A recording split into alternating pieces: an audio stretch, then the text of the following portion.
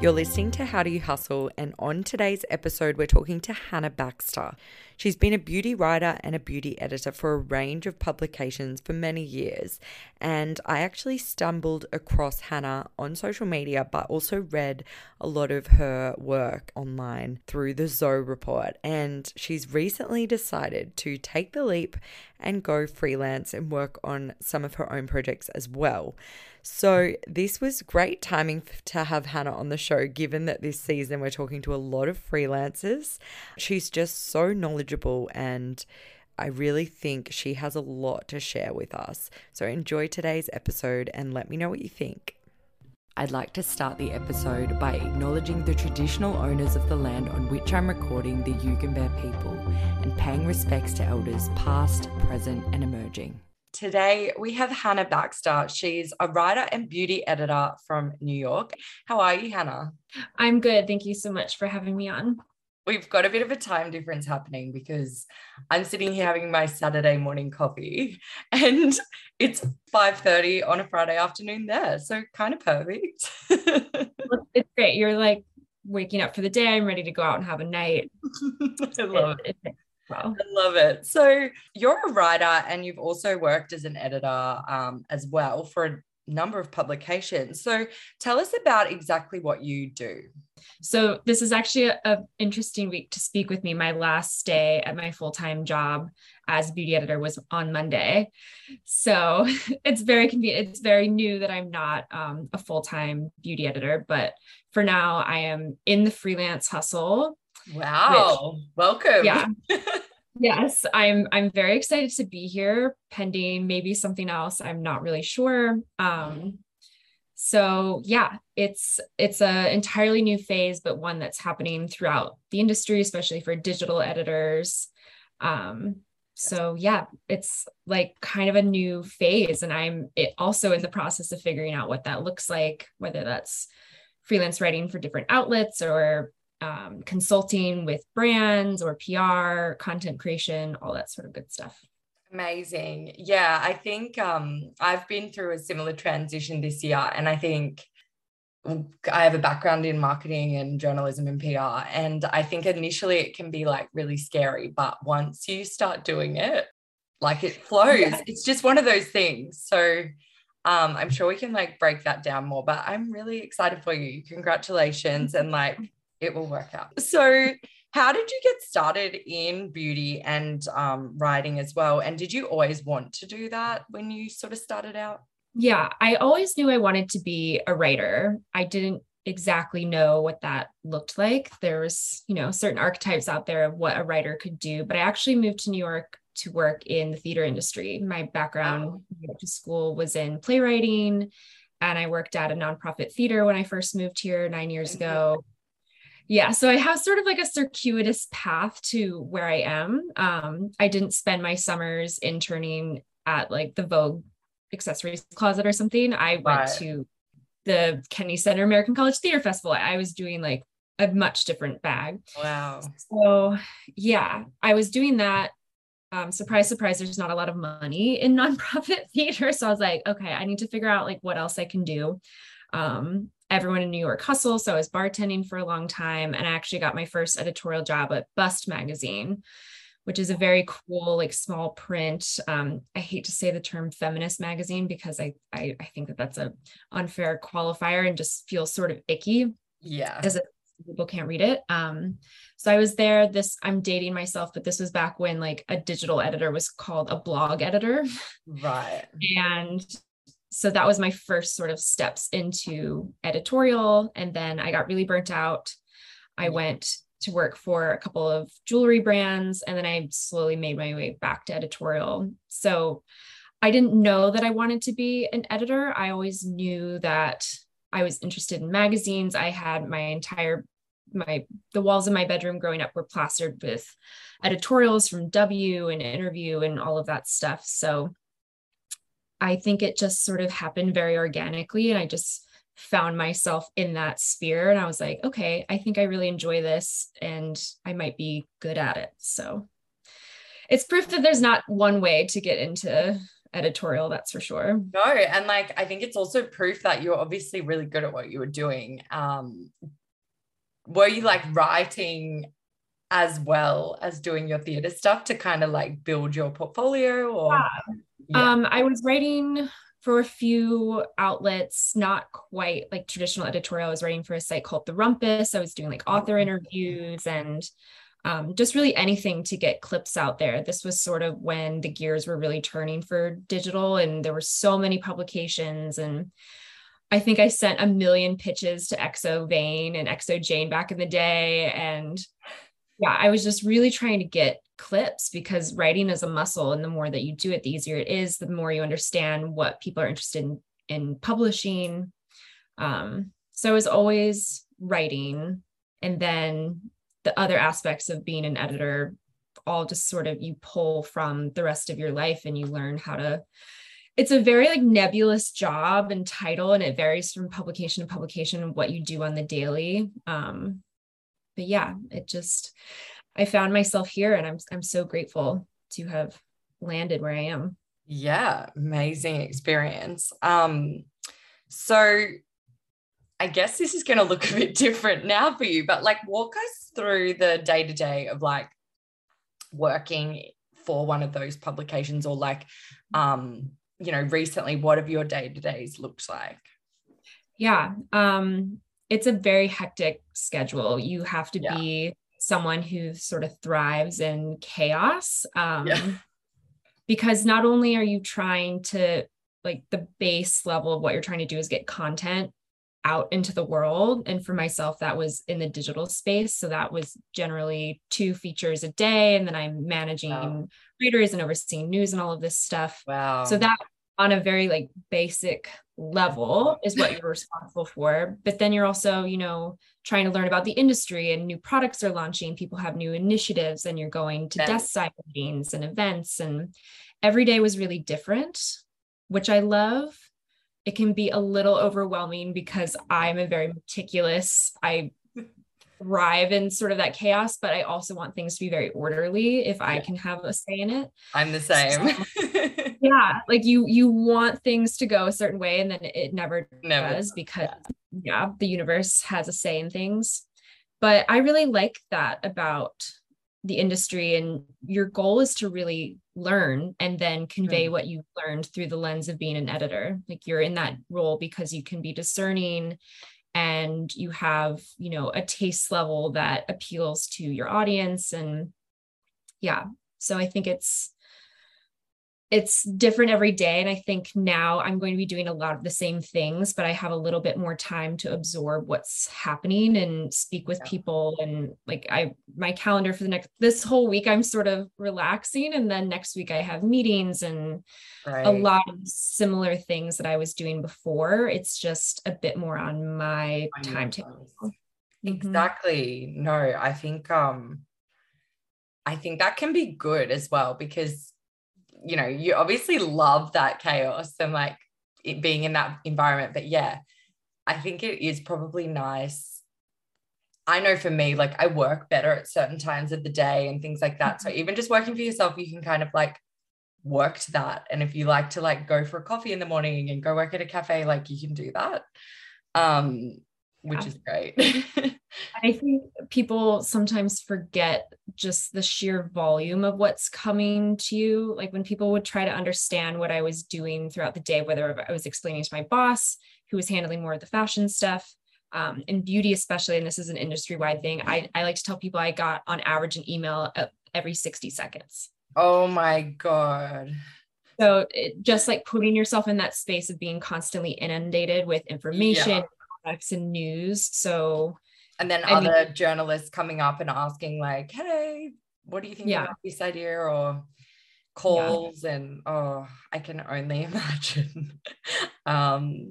So I know you've been to a lot of like events over the years in New York and obviously all over. So of all the exciting things you've kind of got to do, like what has sort of been like one of the main highlights for you? I mean, this job is hard, but you can't say that it's not quote unquote very glamorous at times. There's a reason that you're doing the grind, you get some very nice perks. I think travel has been the one that really stands out to me, because you just have the opportunity to go to places with, not only are you going, but you're sort of being shown a curated, and like the entire thing is planned for you. So it's very low stakes for you. You're just kind of there to learn and enjoy and absorb what is being shown to you. So I've been kind of all over the world. I've been to Korea, I've been to Mauritius in Africa, I've been to Stockholm, I've been to Hawaii, I've been to Paris more times than I can count, which is something that is a true pinch me moment, because the first time I went to Paris was for work. Wow. So I think that is just, you never really get over the fact that you're being flown somewhere in some beautiful part of the world and get to experience that. It's a real pinch me moment every time. I think it's really nice that you say that, and that you are still obviously like gracious about it, because I actually did think for some people it probably does get old. I mean, some of the influencers have probably been on, you know, hundreds of trips, and like, but it's probably not fair of me to think that. Like, that's really nice to hear that you feel like that, because that's truly incredible, some of those opportunities. So how have you seen the industry change in recent years? Like, obviously digital, like the landscape has completely changed. So how have you kind of seen that affect your industry that you're in? Yeah.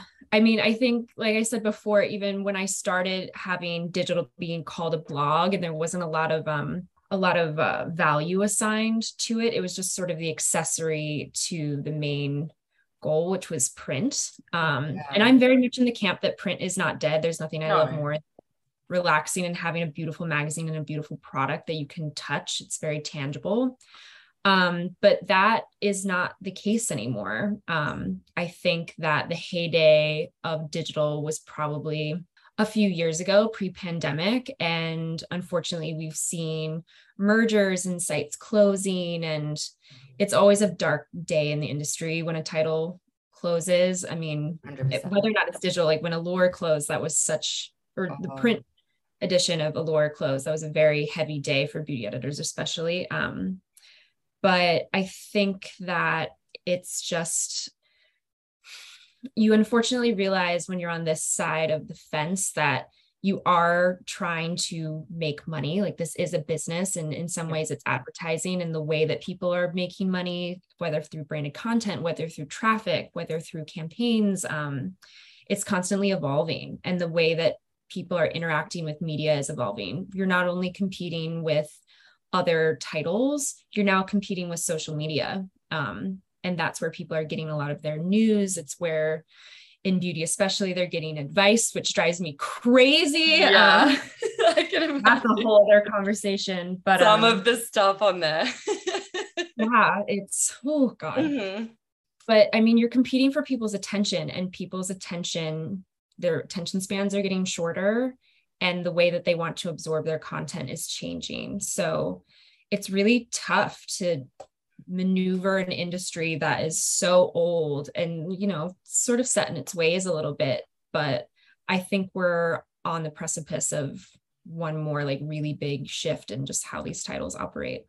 Yeah, it'll be interesting to watch that transition. But I was going to ask, like, from a beauty perspective, and this is a change of topic, but what's sort of like one of your favorite brands or products that you've been using, or like, is there a brand that you think is doing really well online that you're like really love their brand, I guess, and how they do things? I mean, there's so many. It's like the beauty industry is so saturated. Yeah, it is. It's so saturated, and the way that people are shopping for products is so different than it was even 10 years ago. Totally. And I think that the beauty consumer is a lot more discerning and knowledgeable, which is great.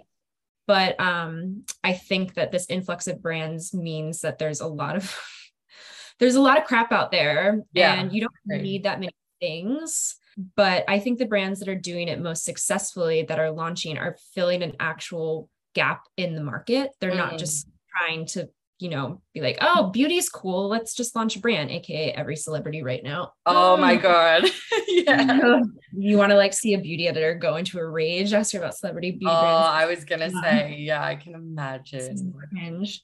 But ones that stick out, like there's a skincare brand named Edem, Eadem, and it was started by two women, former Google employees, both women of color. Wow. Started this brand. They started really small. They started with one serum, which I think is really smart, and it was formulated for skin of color and the needs of people who have more melanin in their skin. And it can be used by everyone, but it was specifically formulated for this demographic who are historically not represented in a lot of beauty launches, especially for a new company. And it has a specific point of view. The branding's on point. A friend of mine worked on the branding, so I'm like, she did a really great job. I'll have to have a look. But they're really considered, and they're going low and slow, and it's skincare, which is again so saturated, but they make it really digestible and really accessible. So yeah, that's one. I think Tower 28, their founder, Amy, is so smart. She had I think she still has really severe eczema, and she founded like a clean makeup brand, and she has some skincare now. But she has a really impressive beauty pedigree from where she worked, and she founded this brand, and it's just really thoughtful and beautiful and easy to use and fun. And she's also just an amazing human being. I had dinner with her for a new launch. I'm wearing their mascara right now, and it's probably the best mascara, clean or not, that I've ever worn. It's unbelievable. Free plug for Tower 28 mascara. But it is like, she wanted to make the best clean mascara that she could, and it took her, I think it's like 3 or 4 years, a long time. Wow. Yeah, I can imagine. That's great. And yeah, I think you're right. I'm like an OG, like I've watched like Carolyn Hirons and like all of those, like the English, like old school, like Charlotte Tilbury, and like I watch them all on YouTube. I'm one of those people that gets really invested in something and has to research every element, probably the journalist in me. And so I like to think that I'm quite beauty literate, and I like to think that I've got a fair, I mean, obviously nothing like you, but I've got a fair bullshit radar. And like, I recently, I don't know if you have Mecca. I don't know. That's our Australian, like, because you don't have Space and K. What's your? We do. Oh, okay. Well, we don't have that, but we have like Sephora, which you have, and we have Mecca. And Mecca's like, Sephora's like probably the more young beauty place. Mecca's like probably aimed at more sort of 30s and up, really beautiful, like high quality stuff. But I have a voucher for my birthday, and I was in there the other day, and I was just looking, and I thought that I'm like, there is just so many options now that like, if you didn't know what these products do, you could just fall into a void. It's overwhelming. It's overwhelming for me if I go into a Sephora, and I don't go to Sephora often, but I'm like, there's so much stuff here, just so much. So much.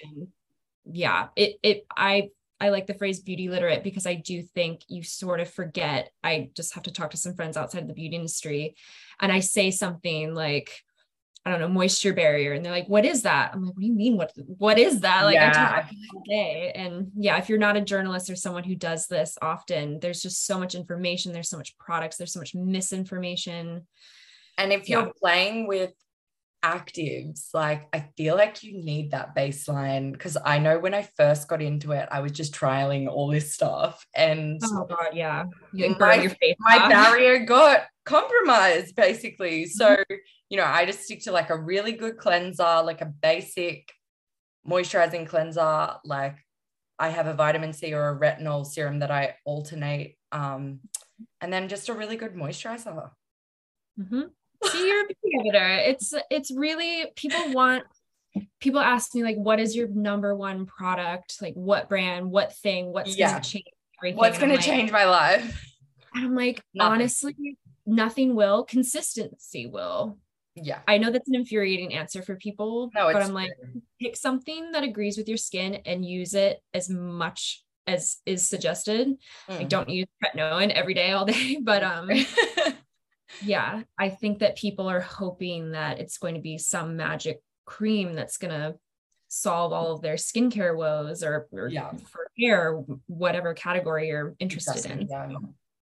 Yeah. And I think in a way it's good. Like, that's what I was going to circle back to. Like, I think in a way it's good that there's people like you who are quite active on social media now, or as much as there's influencers and people talking about beauty that maybe aren't giving, or celebrities that aren't giving that really expert advice. I think we are seeing more who are as well. So it's kind of hopefully going to cancel each other out. Yeah. I just interviewed, my feature with her went up on my last day of work, but one of my favorite dermatologists who treats me, Dendi Engelman. Wow. And she had a really good line about people who look to social media for advice. And she's like, you're going to trust someone based on the numbers after their name versus the letters after their name. Wow. Meaning Doctor. And I was like, when she said that quote in the interview, I was like, yes, like, so thank you for that tidbit. But it's so true. And I'm very passionate about transparency in beauty. I think being really honest about what you're doing and not gatekeeping the information is crucial.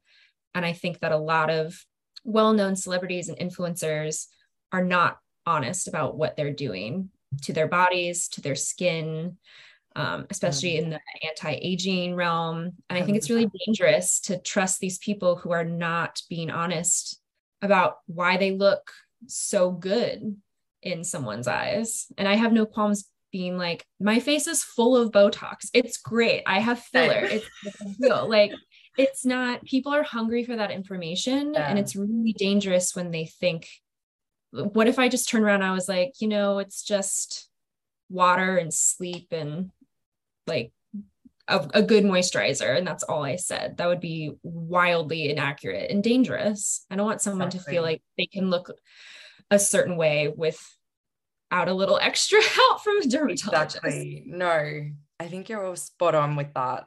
So what advice would you give to someone who maybe does want to start out writing in beauty, or even on social media, like, I guess, talking about beauty on social media in a way that's sensible? Yeah. Like, what advice would you give? For someone that wants to write, it's pretty simple to start. I think you should read as much as possible. I think this is true no matter if you want to be in magazine journalism or whatever sort of avenue. You need to read. You need to find writers that you like, publications that you like, figure out why you like them. Is it their voice? Is it what they're reporting on? Is it just identifying what you admire about a piece of writing?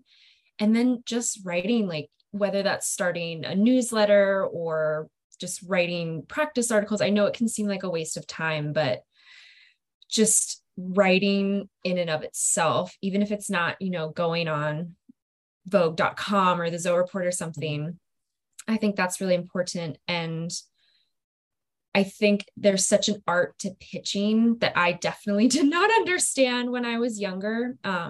So if you can reach out to an editor and maybe ask them if they could get coffee sometime, if you're in the same area, or people are surprisingly willing to give advice in this industry, at least people that I know, because it is so hard to break into and it can seem really unattainable. But I've always been someone who wants to help lift others up and not be like, you have to pay your dues, like whatever. I mean, in a small way you do. You have to hold like a reflector on set for 3 hours, your arms are aching. Like you're probably gonna have to do that. But don't be afraid to reach out to people that you admire. I wouldn't ask for 3 hours of their time, but you can always just take them for coffee or ask to get on a Zoom, and then ask about the pitching process, ask for any advice that they have, how they got into something.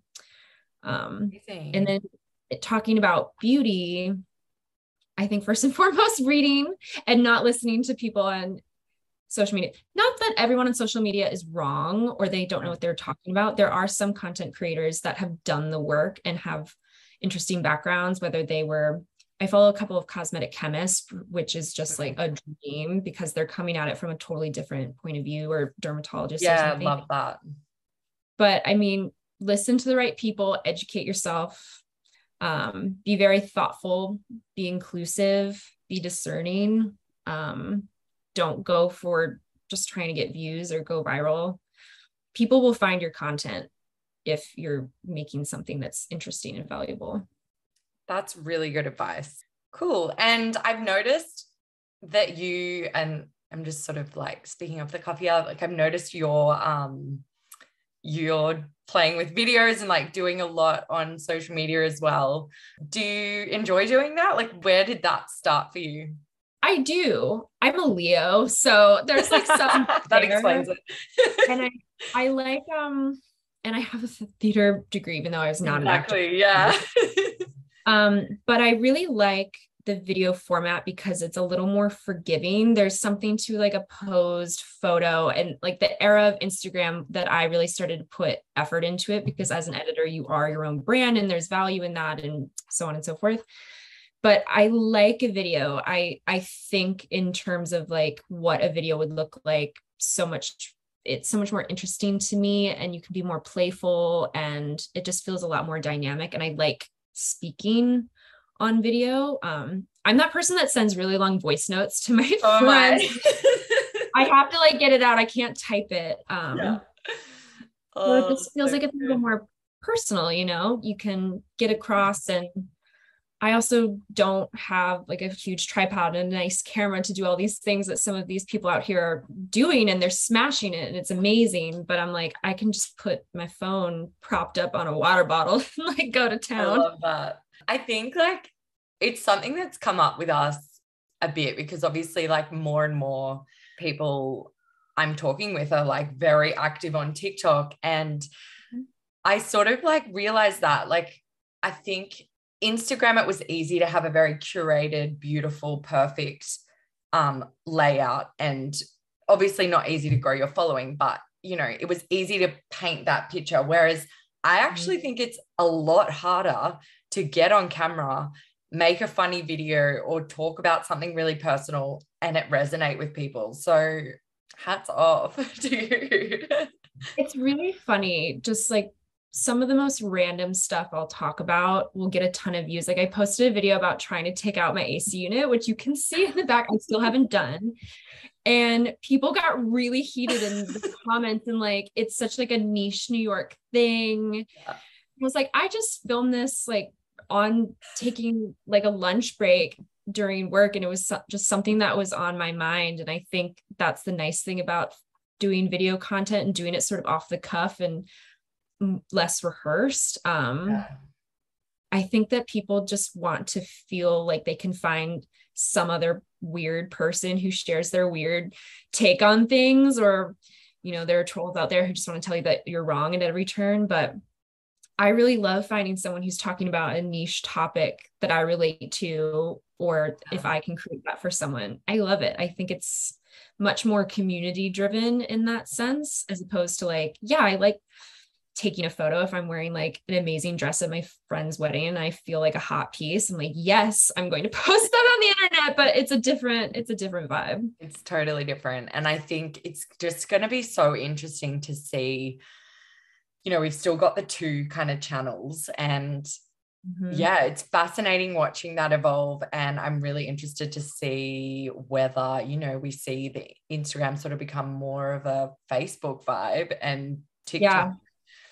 I think that's the way we're heading, but it's just going to be interesting to see the two platforms evolve and kind of fight it out in a way.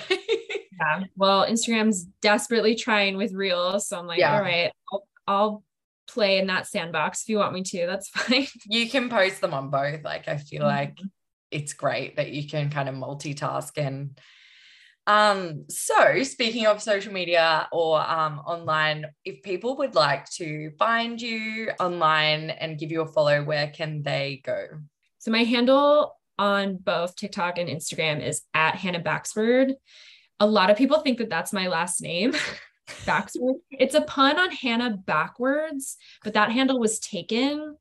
So I made it like my last name and like Hannah Baxter. And I get packages from PR who have known me as an editor for years addressed to Hannah Baxter. I'm like, you guys, an ounce of research, please.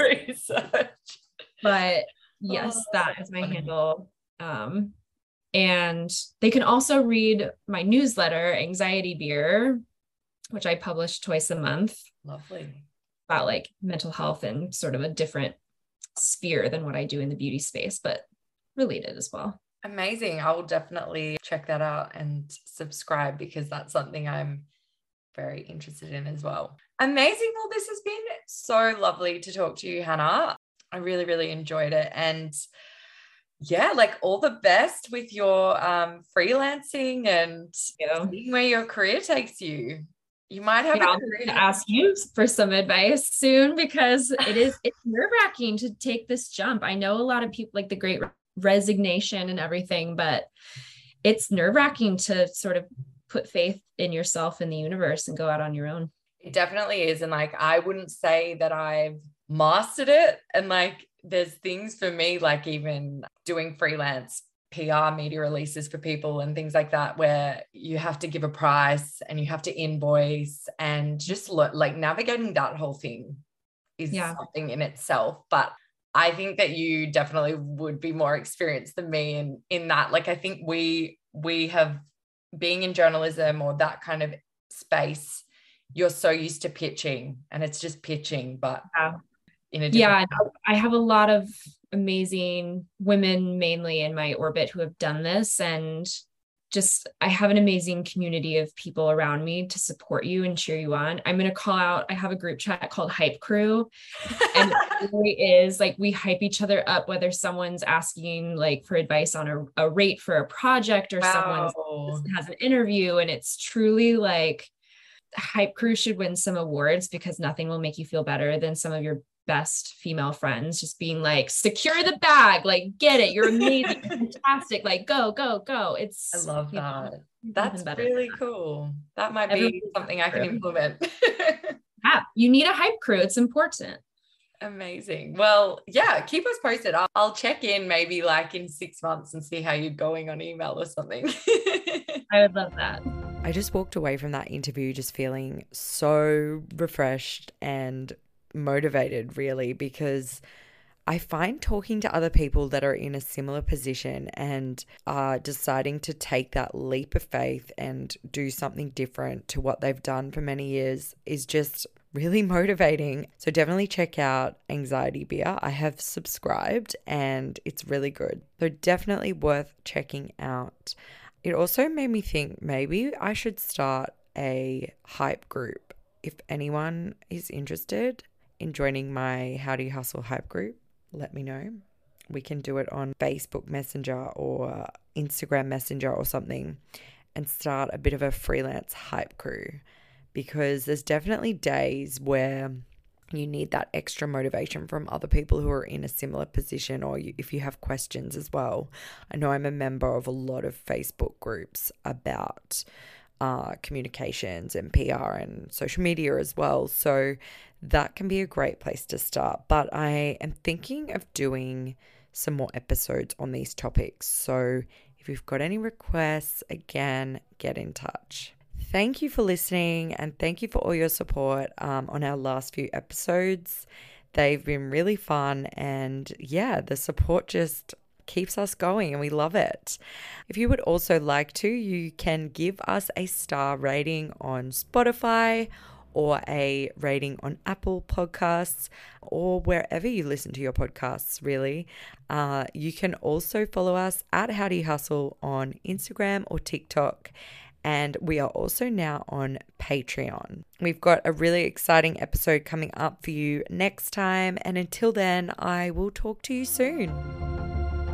If you're looking for PR, social media, or podcast production support, look no further than Word on the Street Press. For a free meeting or quote today, go to www.wordonthestreetpress.com.